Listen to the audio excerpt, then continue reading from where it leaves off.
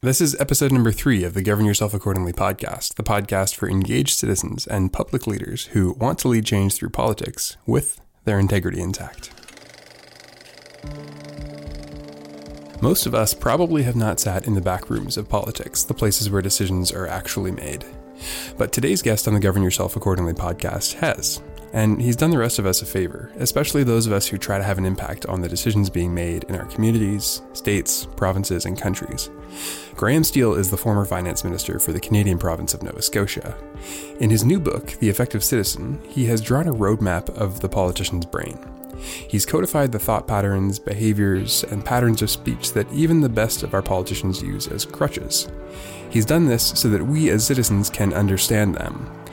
Beyond that, he's taken it a step further and mapped out how citizens can use that information to be more effective at advocacy and to influence policy change. He explores the big picture, how patient and persistent advocacy can have a major impact, but he also talks about the granular, like how to follow up on a meeting with a decision maker so they're more likely to do what they told you they'd do. And the most productive relationships between citizens and politicians are those where these things can be said out loud. To sit down at a table with a politician as an equal. And it starts with sitting down with a politician. Graham Steele was in politics for 15 years, 3 as a political staffer, 12 as an elected official, and 3 of those were as finance minister. Before politics, he was a Rhodes Scholarship recipient and worked for a decade as a lawyer. He now teaches business law at Dalhousie University in Halifax. My first book was called What I Learned About Politics, and what I wanted to do in that book was sort of tell the story about what it's like as somebody getting into politics, what they experience, what they see, what they feel. And particularly it was based on this idea that most government decision-making doesn't happen in the assembly. It happens in closed rooms, in office buildings, like around the assembly, whether that's in Halifax or Ottawa or capitals across the country or around the world. The real decision-making is made behind closed doors. And I wanted to lift the curtain, open the window, whatever metaphor you want to use about that. So that was the first book. And this one is a little bit different. This is not so much going into the back rooms of decision-making, but looking right inside the politician's brain.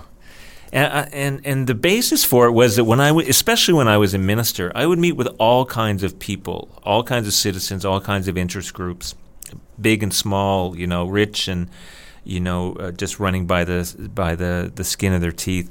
And what struck me was how few people really understood what was going on in politics. So they couldn't be effective if they didn't understand what was going through the mind of the person on the other side of the table. And that happened to be me. So this book is what I consider to be the last piece of unfinished business from my time in politics. And that is to say to citizens, this is what you need to know to be effective. This is what's going on inside that politician's head that's sitting across the table from you. And so that's the first half of the book, what's going on inside a politician's head. And the other one is, okay, what do you do with that? How do you get things done with that knowledge? So maybe let's start with that first piece. What is going on inside of a politician's head, and what is it that, based on, clearly you've got some observations about people who are ineffective citizens, what are the things that we're obviously missing, or that the majority of people who are trying to make change are missing?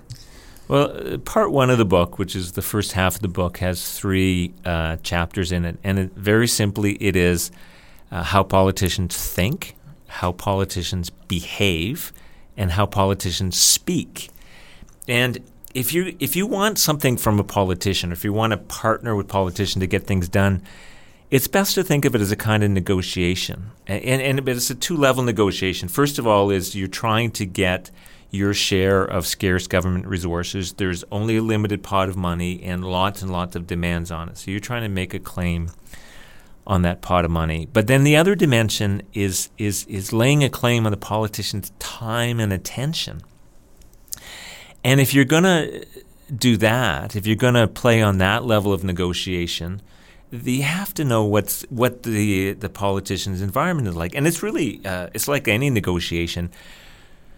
You need to know what is the bargaining position of the person on the other side of the table. Like, you know where you're coming from. You know what's going on your side, but you're not going to get anywhere in negotiation if you don't know what's going on the other side. And that, I think, is the main thing that I saw missing from the citizens and lobby groups that wanted to meet with me, is that they didn't show much interest in knowing what my environment was like what were the forces working on me, what was I thinking about as they sat across the table from me. And so that's what I'm trying to do in the book. I'm trying to say to people, if you want to be an effective citizen, you have to stop thinking about yourself, or at least not let that be the only thing you're thinking about. Right.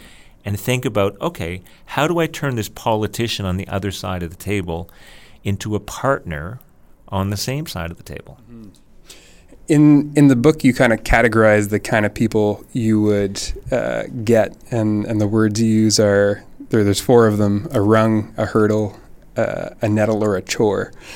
I wonder if you can talk a bit about what each of those means. And, obviously I'm guessing most politicians wouldn't actually use those terms, but are probably familiar with the concept. Yeah, that's exactly right. I'm not saying that politicians literally have a list, rung, hurdle, nettle, chore. But what I'm saying is that in effect they're doing this. So when you're a politician and you're meeting with a group, you size or a citizen, you size them up pretty quickly, and you just say, okay, can they help me politically? Can they hurt me politically? And these categories are just the different permutations and combinations of that. So, for example, a rung is somebody that can't hurt me politically but could help me. So, therefore, it's a rung on my ladder to success. I can work with them as long as it's working to my benefit. But as soon as it starts appearing a little bit difficult, I can drop them without worrying about the electoral effect that it has on me.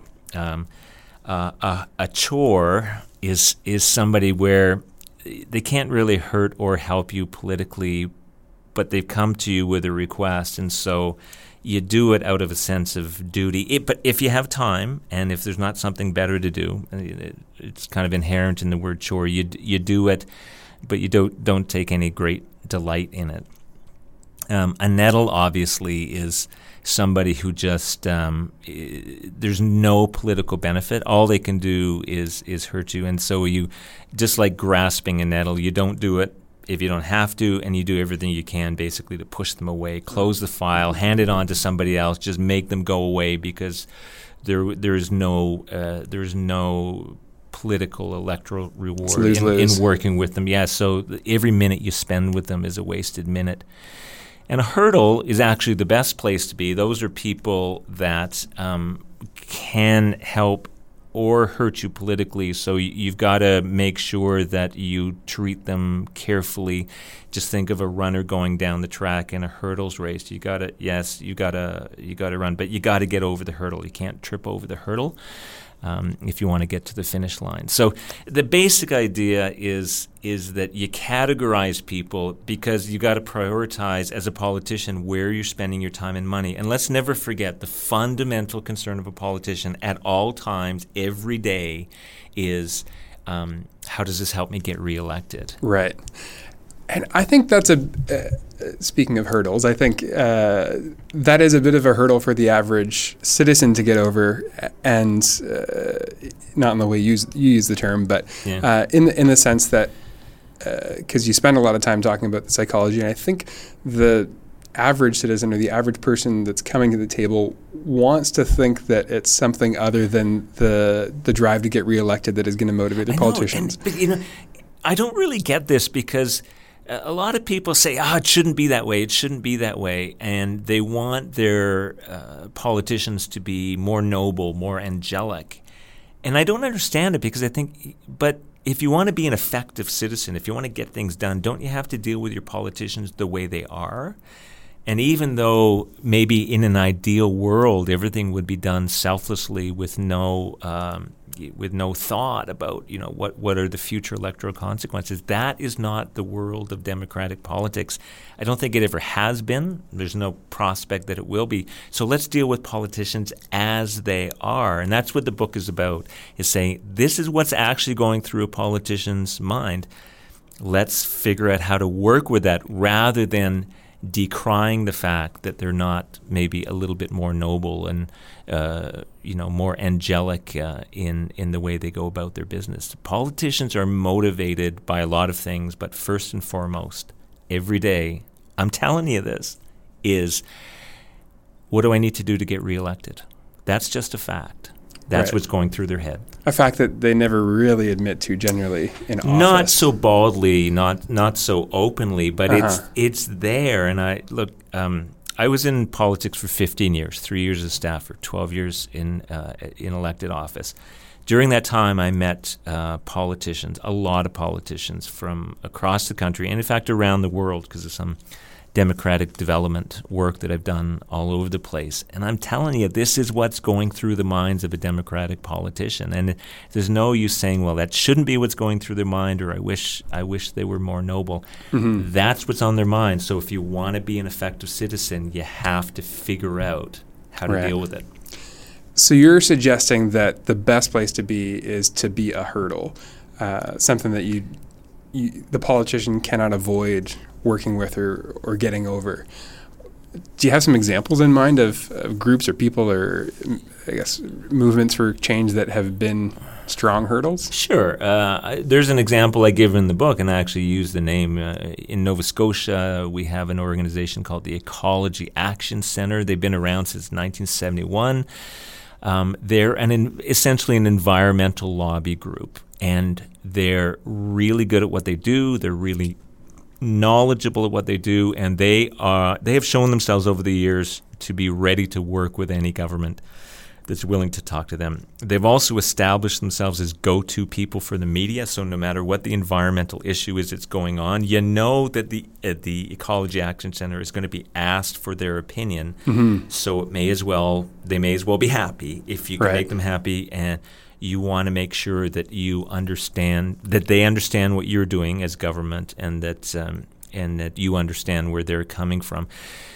So they can also hurt you, because if you do things that surprise them or that they think are bad policy, they will say so. They will say publicly, and say often. They will disseminate it to their rather large membership base. And as I said, they're the go-to people for the media. So they can help you if they're on side with you. They can hurt you if they're not. They're the classic hurdle. And, in every jurisdiction there's organizations like that. But I want to repeat, because it's important, that's not something that just happened. They earned it over a long period of time. Right. And that's one of the messages in my book, is that if citizens want to be effective, there's work that they have to do. There's no magic bullet. There's no silver bullet, no magic wand they can wave to make things go their way instantly. There's some work that has to be put in, and I make some suggestions in the book about the kind of work that needs to be done. Can you talk a bit more about that, like what the what that would look like for perhaps a fledgling organization or a fledgling kind of advocate that's just getting their feet wet? There's lots of ideas in the book. The second part, I had talked earlier about the first half of the book. The second part of the book is, okay, now that we know what's going on inside the politician's brain, what do we do with that? So there's all kinds of suggestions in the second half of the book. But the one I want to focus on in answer to your question is to build public support. Now, you remember that I said politicians in one way or another, on one level or another, are always thinking about the next election campaign.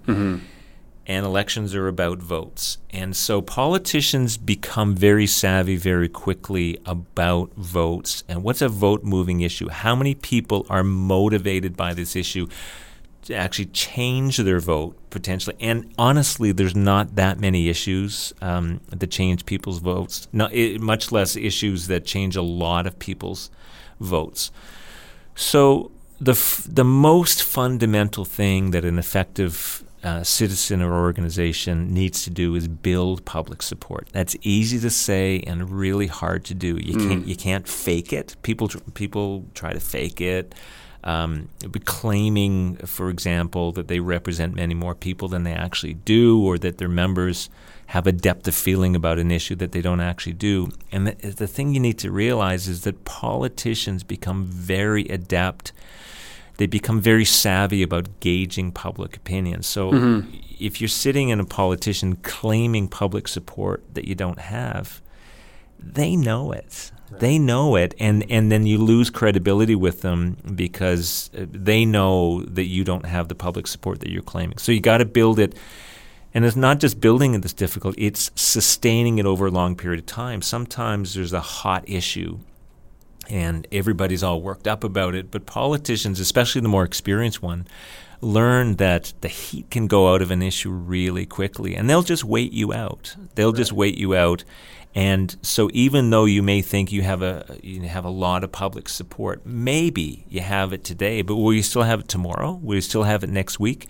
People move on, and politicians know that. So building and sustaining public support in a way that a politician knows they're going to have to deal with that in the run-up to the next election, that's the way to be the most effective. So I guess I hear what you're saying when it's about being effective. And I guess the implication of that is that the most effective citizens are the ones that can afford to or are willing to consider the perspectives and the needs and interests of the politician seeking re-election. And I wonder if it's fair to say that it's a responsibility of citizens, particularly when it comes to questions of justice, and questions of equity amongst groups that are already marginalized, already impoverished, already discriminated against. Is it their responsibility to consider the politicians' need for re-election? And I guess I wonder, when I was reading the book, I was holding the question, had you considered how that might land with folks from communities that are in those circumstances?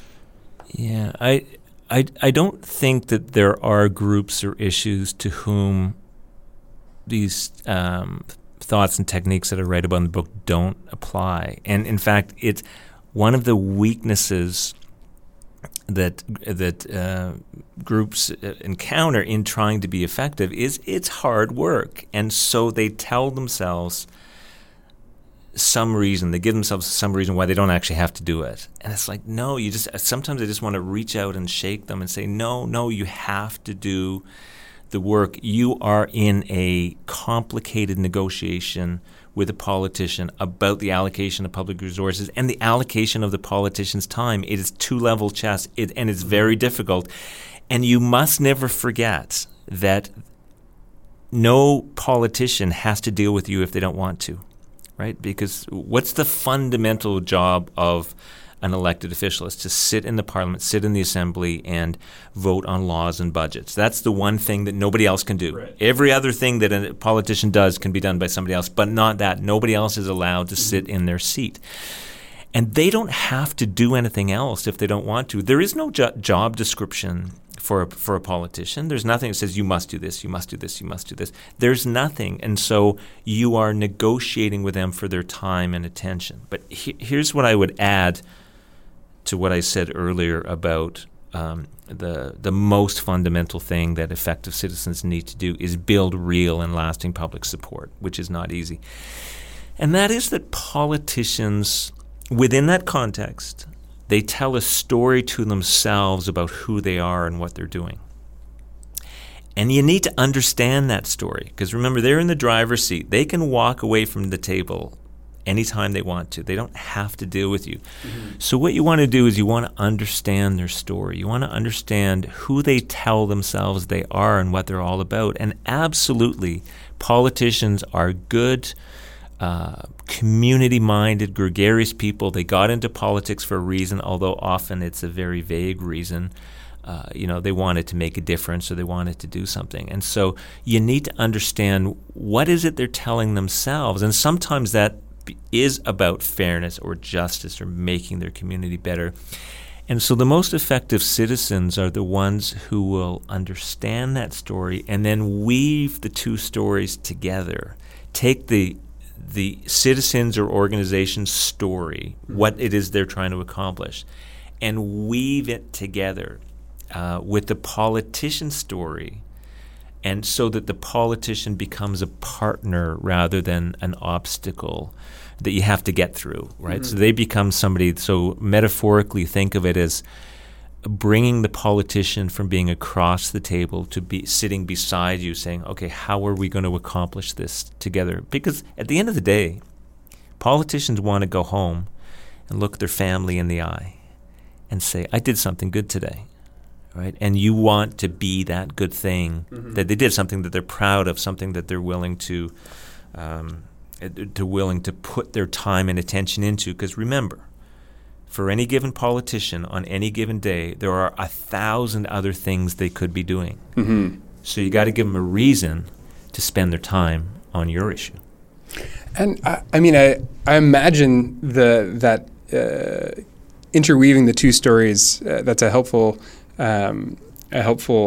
turn of phrase, and I think it's probably something that most people who are on the citizen side of the table may have some challenges with, kind of having their story appropriated. And I think again, because they're not in the mix with that kind of the electoral incentive that the politician has, is what I have seen at least is that the people on the citizens side of the table generally not getting paid for the work they're doing, generally putting a lot of sweat, and it's their passion area. So if there's one area that they're going to be an idealist on, it's this issue that they're bringing to the politician. So in that respect, I anticipate, as would I, have some hesitation around kind of like allowing the story that me or the group I'm working with is trying to get out there to be interwoven with someone's story who has a clear self-interest. And yet they're the decision maker, or they have access to the decision maker. So like it or not, you got to find a way to work with them. So you've reminded me of something else that I talk about in the book, and that is this whole issue of credit and its ugly sibling, blame. But let's leave blame aside and talk about credit for now. Now, the coin of politics is credit. Who gets credit for doing things? And powerful citizens are not afraid to let other people take credit. It is amazing what can be accomplished if it doesn't matter who gets credit. Now, it's just the nature of politics, of electoral politics, where the politician is always thinking about next election. It's quite unlikely that they're going to do something and work on something and take no credit for it. Right. It happens. Look, it happens. But it's not the nature of the political business. And often they will take too much credit or take credit for things that they didn't actually do. And yet some really effective citizens are okay with that, because really effective citizens, the only thing that matters to them is getting the thing done. Whatever the objective is, whatever the organization exists for, or whatever the citizen's passion is, what matters most is getting the thing done. But at the same time, an effective citizen knows that credit is something that also can be negotiated, and you don't hand it out for nothing, and it's part of the deal with the politician is what kind of credit are they going to get in return for being a partner that helps get things done. Mm-hmm. So that sounds like for the average person on the citizen side of the table, that sounds like it's probably an awkward or difficult conversation. How does that sound if you're trying to negotiate credit? In the book, I talk about, in a number of different places, I talk about people getting over their fear of talking to their politician about this kind of stuff. Mm-hmm. This is what's going on in the politician's head, and the most productive relationships between citizens and politicians are those where these things can be said out loud and they can be put on the table. They need to be put on the table because otherwise you're giving too much advantage to the politician. And really part of the point of the book is to arm citizens with the knowledge they need to sit down at a table with a politician as an equal. And it starts with sitting down with a politician. And I tell the story in the book about when I was a politician sitting in my constituency office, the phone would ring, and like at least half the time, people would start the conversation by saying to me, "Oh, I know you're so busy." And it's like I loved it when they did that, because that handed the power to me. Right. And people were weakening themselves right from the beginning by saying, in effect saying, okay, you will now control how this conversation goes, because without you even saying anything, I've acknowledged that you're really, really, really busy, right, and that you can cut the conversation short, or you're handing control to the politician. So I say, okay, stop. Don't do that. Their job is to talk to citizens. Right. That's what they're there for. And so don't apologize, don't explain. Just pick up the phone, call them, and say, okay, here's what I'm calling about. And not only that, but another tip that I give in the book is that my experience was that most citizens communicate with their politicians by email. It's quick, it's easy, but not as scary. It helps you maintain an emotional distance. You're not actually looking the person in the eye.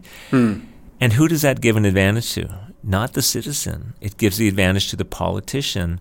And it's far more effective to pick up the phone and call them, or even better, go into the office and meet with them, or even better than that, invite them to come to your home or your office. As I say in the book, all this stuff about, where a meeting is held, how long it lasts, who's there in the room, that's all part of the negotiation, and you need to not hand the power over to the politician. And it really does seem like there's sort of, and you do talk through it in detail in the book, kind of like every little aspect of your outreach or your invitation, whatever it might be, plays into sort of the kind of the power transactions in between you and the politician. Right, and that's exactly right. And also, you need to know where the politician's coming from. Like, for example, let's suppose you arrange a meeting with a politician. You and your local community group, you've arranged a meeting with a politician. You're going to meet with them for half an hour in their constituency office on such and such a day. All right. What was the politician doing before you got there? What's the politician going to do after you leave? You need to know that. You need to know their context. You need to know their environment. Like, what are they doing? And so in the book, I talk about, well, what does a politician do all day? I mean, heaven knows that our elected assemblies don't sit that often. The Canadian federal parliament sits, 6 months a year, tops. A provincial legislature typically will sit a grand total, adding up all the different sessions for 2 or 3 months out of the year. What does a politician do the rest of the time? And you need to know that. You need, in order to understand all the ways of not taking advantage of politicians, but at the very least being on a level playing field with them. Effective citizens want to know this stuff so that they can enter into that negotiation on a level playing field.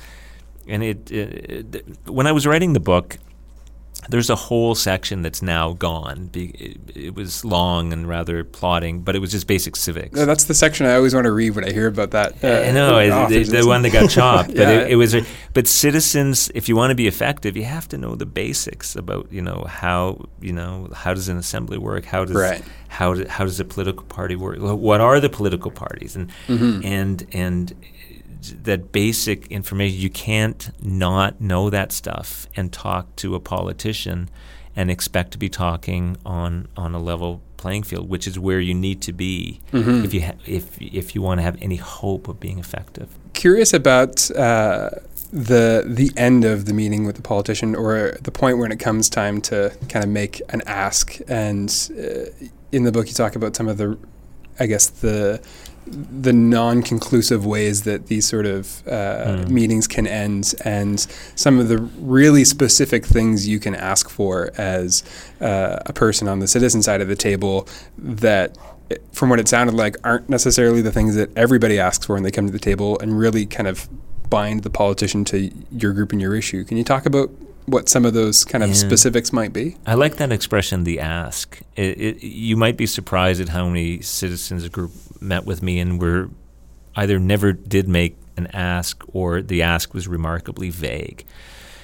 You got to pin the politician down. You have to. And remember that politicians are very skilled at using words. That's why there's a whole chapter devoted to how politicians speak. And so I go through all the different techniques that politicians have of saying pretty things without committing to do anything. And one of the fundamental messages in the book is that words don't matter. The only thing that matters is actions. And when all the smoke and dust clears away, what has the politician done is the only thing that ought to count.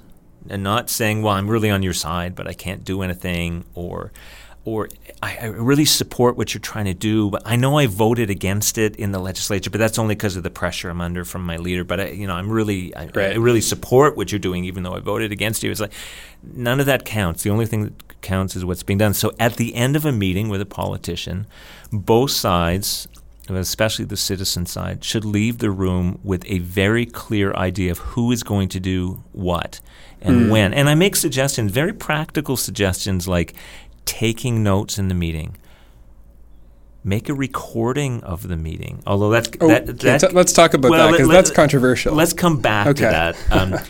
But write to the politician after the meeting, and based on your notes, and say, okay, here's what we talked about. If there's anything that you disagree with in my notes, these are my notes. If there's anything that's inaccurate, tell me what it is. Then you have a record, who's supposed to do what when, and then you follow up so that there's some accountability.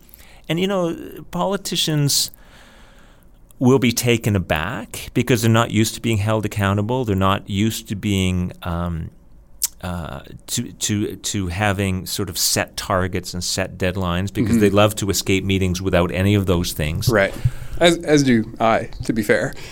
But most people, I imagine, go to meetings not hoping they're getting more work. Right, but without that, the citizen can't know that they're going to be effective.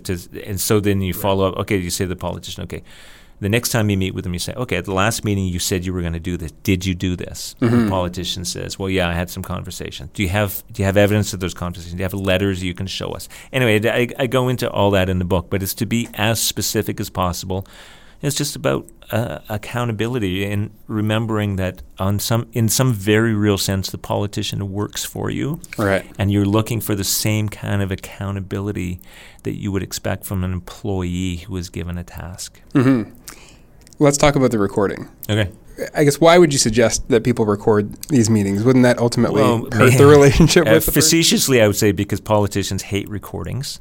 One of the rhetorical techniques that politicians learn is vagueness, is ambiguity. Well, who promised what exactly when to? No, I didn't say that. I didn't promise that. And often these days, Mark, it's amazing how many politicians get into trouble because there is a recording of a meeting and they deny having said something, or they say something that they really wish they hadn't. And these days, everybody's walking around with a smartphone, which is a camera and a recording device. And I just say to citizens, use it. Use it. Ambiguity and vagueness is part of the politician's toolkit, and it's to their advantage. And if you have detailed notes or a recording, then the politician can't deny that that's what happened and what was said. And yeah, there's some politicians who will be taken aback by that. But again, that's one of their techniques. They say, no, you can't record this, or like, why are you doing that? Because Canadians tend to be very polite, and if the politician says, no, I don't want you to record this, yeah, fine. But remember, that's all to the politician's advantage. So this is part of the negotiation, is you have a recording device in your pocket. Why would you not use it? And you make the point in the book that it's not, as long as one person in the room knows that it's being recorded. Oh yeah, it's not illegal or anything like that. It will take the politician aback because they're not used to being held accountable in quite that way. And they may, in fact, refuse to have a meeting that's recorded. And it's something that a smart citizen will evaluate in the circumstances. If the politician doesn't want, if the politician doesn't want to record it, are they really our friend? Are they really on our side? What are they afraid of? That kind of thing. But politicians know what's to their advantage, and what I'm doing in my book is trying to give citizens a toolkit to level that playing field. So there are so many things that are broken and dysfunctional about politics, about the current system, about the current political culture, and you've written about those things. And you've also written that you're not professing to have any solution or special prescription to solving that problem. But my question is this. If people follow your advice, if all of us step up and be more effective citizens within a broken system, and become more effective, obviously the immediate effect is that we're more effective, but is there a risk that the aggregate effect is that by participating effectively in a broken system that we potentially make it worse? I've never thought of it that way before, because you're right in the sense that my book sort of takes the system as a given, or the way I would put it is it takes a political culture as a given. It's big and strong and deep, and it's been around for a long time, and it's not going to change anytime soon. So what I'm writing about in the book isn't going to lead to that kind of systemic change, like proportional representation or that kind of system change.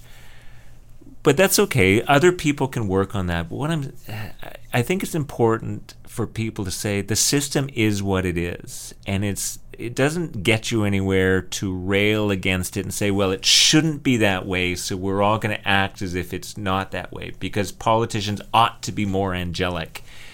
Therefore, we won't treat them as they actually are. I think the book says, look, whether you like it or not, this is what politics is, so let's figure out how to work with it. So my last question is, you made a lot of really persuasive arguments about how to be effective and get results as an advocate, and I imagine many people will hear that and take them kindly. But a piece of resistance I often hear when we're talking about helping people get more engaged in politics is that they're fearful of going too far in because their integrity might be compromised. They might have to compromise their own values. Do you have a suggestion or two for how citizens and advocates can be more effective while keeping their integrity intact? Well, one thing that I can say about many citizens that I've come across over the years who are singularly ineffective is that they are absolutely uncompromising. They treat politics as if it's a matter of absolutes, do it this way or you're wrong, you're bad, you're stupid, all the kind of stuff we say about politicians. But people need to understand that politics, democratic politics, fundamentally is about compromise. There are competing interests in our society. There are competing values. Compromise is not a dirty word. Taking half a loaf is not a bad thing if you can't get the whole loaf. I do say in the book, take the half a loaf when it's being offered and go back and get the rest, one slice at a time. But citizens who go into this business of trying to affect change with absolutes are going to be very disappointed very quickly. But I would also say that you have to know what are those parts of yourself, your character, your value system that are not can't be compromised. Because the thing about my book and my first book as well is I'm trying to warn people. I'm trying to say, look, if you get into the politics, this is what's coming at you. You've got to go into it with your eyes wide open so that you know where the compromises or the bad forces are coming from, so that you're ready for it, so that you're steeled against it. So there have to be some things that can't be compromised, and everybody actually goes into politics and stands for political office, or simply citizens who want to get something done. You have to know what that is before you go in, and then be resolute about not compromising those things. But there's that hard core. It's probably less and smaller than people think. So you spent over a decade in politics. What were those things for you, things you weren't willing to compromise on? Don't lie. Don't lie about things. I only remember once, and it's kind of like burned into my soul. One time that I will always remember, I stood up in the legislature and said something that I knew as I was saying it was not true. And I thought, there was like an internal gasp. Not out loud, but my inside voice said, "You just said something it's not." Was this like a verbal typo? No, no. It was something. It was a claim that I was making about the effect that a particular NDP party position would have, and I knew it wouldn't have that effect, but for electoral purposes, we had to pretend that it would. But that was once, and that was that, and always. always treat people, as being worthy of attention. Never use people, and then dispose of them once their use was finished. That to me was very important. Every person, every single person is of value, and that I was not going to participate in any process or decision making that treated people as disposable means to an end. And I think to a large extent I was able to keep true to that. That's what it was for me. That was this week's episode of the Govern Yourself Accordingly podcast. Thank you so much for tuning in. And as always, you can find the links to any of the articles, resources, and books that were mentioned in the show by scrolling through the episode description and the show notes, which are also posted over at springtide.ngo/GYA1. That's for Govern Yourself Accordingly, episode 1. Govern Yourself Accordingly is a podcast produced by Springtide, and we are a Canadian charity committed to helping you lead change through politics with your integrity intact. Find us at springtide.ngo, facebook.com/springtideco, or on Twitter @springtideco. You can find me on Twitter @MarkCoffin. Subscribe to the podcast, search for Govern Yourself Accordingly wherever you listen to podcasts. If you're listening on a web browser, you can also subscribe for email updates if you scroll down on this post and get a message whenever a new show is released, every Tuesday. There are a couple things you can do to help the show. A big one is rate and review the podcast in Apple Podcasts. You can also share this podcast on Facebook or Twitter. You can find an easy-to-share link at springtide.ngo/GYA, followed by the show number. Better yet, if you thought of someone during this conversation, during this episode, someone who might appreciate hearing one of the messages that was shared in the show, why not send them a personal message with a link to this episode? I am forever grateful for all the people who point me in the direction of helpful teachings and resources, and this is your opportunity to be that person for somebody in your life.